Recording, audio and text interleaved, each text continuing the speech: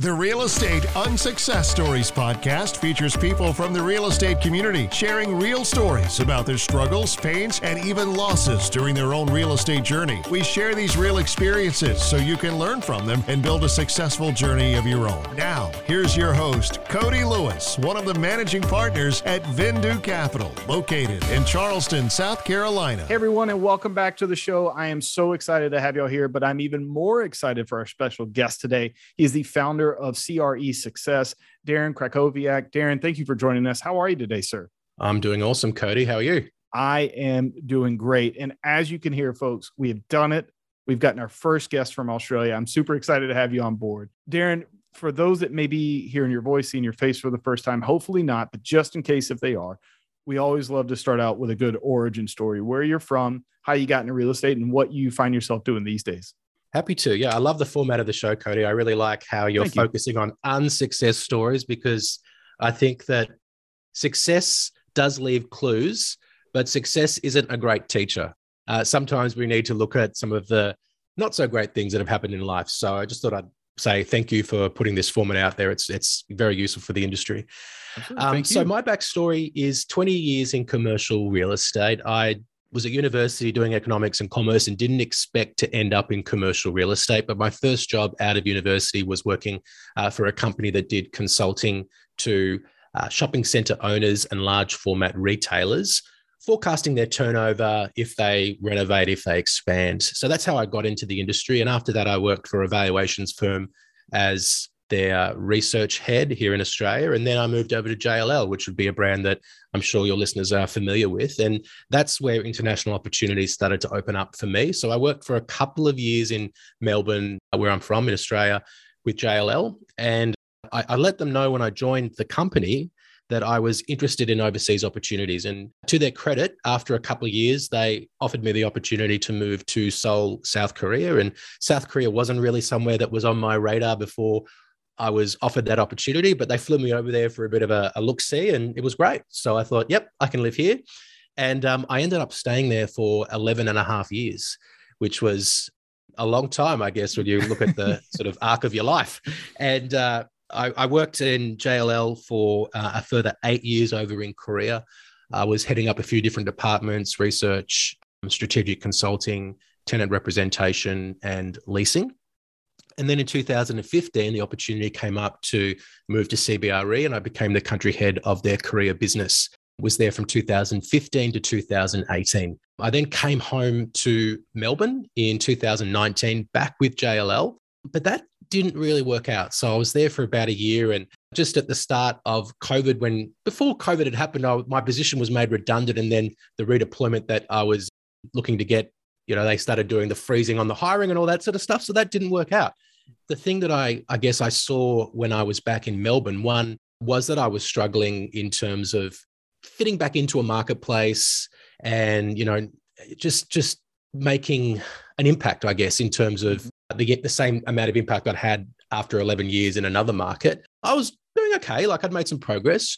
But what I noticed was that I was able to help myself based on my own experience, but there were other people who weren't getting a lot of support because maybe other people in the industry aren't so open to giving that support. And also I saw that there wasn't really anyone in the marketplace, unlike in North America, where you've got commercial real estate influencers and coaches. There wasn't really anyone doing that in Australia or more broadly in Asia Pacific. So that gave me the idea, while I was back with JLL in Melbourne, to maybe set up some sort of a professional development platform. I didn't quite know what format that was going to be, but when I was made, I had the great opportunity of being able to start a business. So I did that, particularly at the start of COVID when no one was hiring. So I started the business, and now it's been going for about 2 years. It's called CRE Success. And, I do a couple of things. I help commercial real estate leaders develop their people and grow their businesses. I also help commercial real estate professionals with things like, saving time, earning more, helping them be top performers through some content that I put out, like a podcast and other things on LinkedIn. And the other part about me, I guess I would put in that introduction, is that I'm married and I have a beautiful little daughter named Juno, who's going to be 2 years old in a couple of months. Man, time flies, doesn't it? Thank you for sharing that. We love a good origin story, and bravo to you. I know it's a huge leap to go out there on your own. And I know, especially during that time, right when COVID was starting to kind of shut everything down and we were going through that, I can't imagine having to make that decision, kind of balance out, hey, what's this going to look like for me? But we are big advocates. I know we talked about it right before we hit record. I personally am a big advocate. A lot of people that come on the show are big advocates. If you don't have a successor or somebody that you can turn to that has had success in the industry, that has knowledge, like go get a coach, go get a mentor, subscribe to something. It will catapult you much faster than you ever thought. We're big believers of who, not how here. So I absolutely love it. But Darren, I can't imagine everything's been perfect for you along the way. So we brought you on, and hopefully you can share just a little bit about maybe some of the unsuccesses that you face in your journey leading to where you are today and how you're helping others avoid those types of things. Yeah, I think when I was thinking about the abundance of stories that I have, which are unsuccess stories, which one I would share with you today, I thought I would talk to you about a few blind spots that I had in my in terms of attributes that I had, and in terms of the way that I was dealing with other people, and just how those blind spots actually came to the surface, how there were things I was able to actually finally notice and deal with. Because I think that, like I said earlier, success is not a great teacher. And I was progressing very quickly, I guess, for my age in terms of my career and in terms of responsibility, in terms of income. But there were some issues that needed to be dealt with. And I guess the first time that I kind of got a sense of maybe that I wasn't as wonderful as I thought I was, back in, I think it was 2012, when I thought I was going to be promoted and I wasn't. And my boss, who I didn't really want to listen to that much at the time, sort of gave me some feedback, and I probably wasn't really ready to listen to it. So I pushed it to one side, maybe thought, he doesn't know what he's talking about. Then I was sent on this leadership program, and they had a 360 assessment. And a 360 assessment is when they interview people who are your peers, your direct reports, sometimes people outside the organization, and your superiors. And they all provide some anonymous feedback, and it's all presented to you in a wonderful report. And I saw a couple of things in this report that were very consistent. And the two things that came through from a range of people was that I was a little bit arrogant and that I had a short temper. So I thought that is okay, true. I can see why they're saying that, but also it kind of was a real surprise to see it written down and for people to so willingly be willing to volunteer that information and put it down in writing. So it was a real moment for me to sort of reflect on what is it that I can do in order to change this perception that other people have, and for me to be somebody who is not presenting myself in this way. So I really worked hard on being a bit more humble, on trying to be a better leader. I did a lot of reading on personal and professional development. Brian Tracy was one that really helped me. I really love his stuff. He was the one who sort of got me introduced to personal and professional development. And I think that it helped. I also sought out a mentor, someone who was actually in another country but worked for the company at the time. And every couple of months he would meet with me just to have a chat about what was going on. It was good for me to have somebody within the organization who was outside of my own little bubble, though, in Korea, who I could talk to and provide me with some guidance. And I think that really helped. And, I continued to progress, and I became better as a leader. My relationships improved, and also my performance improved, and I was able to do better things. I think, though, that the opportunity that came up when I joined CBRE, and that was, a big position. I was in charge of 300 people in that company. And previously I was running a team in JLL with 22 people. So it was a big step up, and probably a lot of people would have felt that maybe I wasn't ready. But what a lot of people don't know is that I faced a big personal setback just before I got that opportunity presented to me. And I think what that personal setback did is that it further gave me some humility to be a little bit less arrogant in the way that I presented myself.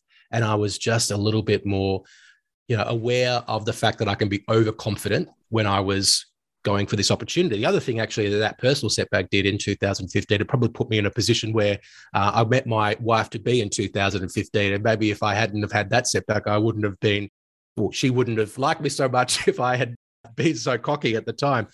That setback sort of, knocking you down a couple of pegs, I think can be a good thing. It just can help you be in a position where you're ready to receive opportunities that perhaps you might be seen as too immature because of your own sense of a higher sense of self than otherwise, is polite or reasonable in polite circles, if you like. Yeah. Well, listen, I love the idea and thought of feedback. I've worked for a few different companies in my past that part of their foundation of their organizations, and these are very well run, very high value companies. And the part of their foundational principles are on feedback. And I love that you not only got feedback, but you absorbed the feedback and took it and ran with it. Because I think a lot of times us out there think of this, I still call it, and I believe it's true, negative feedback. And it is what it is. It's negative specific feedback that we get this and we feel like it's a personal, but it's not. It's something, a third party, somebody outside of your own person telling you how they perceive you. And perception is reality in the world. And they're telling you how they're perceiving you by the actions and steps you're taking towards them. And if you want a good insight into what kind of a leader you are, what kind of a person you are, getting that type of feedback is absolutely crucial. You get that ability to have that anonymous feedback. Like I said, I work for many companies. They would do it on a quarterly, if not even more often basis, and get that kind of feedback from the people working there, because it would be eye-opening what you would perceive you're doing or what you would perceive your team was doing and what they would perceive is going on. You got this feedback. You're having to kind of deal with that kind of mindset in your head of, I got to internalize this and not take this as a personal attack, and understand this as a growing opportunity.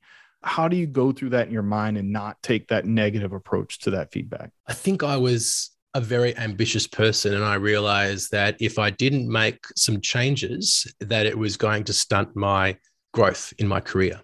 It was just a realization that I needed to change the way that people saw me. I needed to be able to get along better with people who I was working with in order to get to where I wanted to go professionally. It didn't hurt me too much. I probably was still confident in myself that it didn't, break me or anything like that. It just was a wake-up call of something that I could do to improve myself. And, I believe in continuous improvement. And it was, like you say, it's people who are telling me something, and maybe they, probably there were times where people had told me it. I mentioned that, my former boss had given me some similar feedback and I wasn't ready to hear it. Probably if I look back, there were times where people were giving me some of this feedback, or if I looked a little bit more closely, I would have seen it. But when it's all written down there in black and white, then, it probably takes a whole nother level of arrogance not to look at that information and to sort of take action. With that being said, though, there was, one other, challenge I guess I've had, many challenges, but one other challenge I sort of thought of sharing with you and with your listeners today, and that is, my own challenges with alcohol. And I've quit drinking since December, I think the 29th, 2019. So I haven't had a drink now for, it's over nearly 2.5 years now.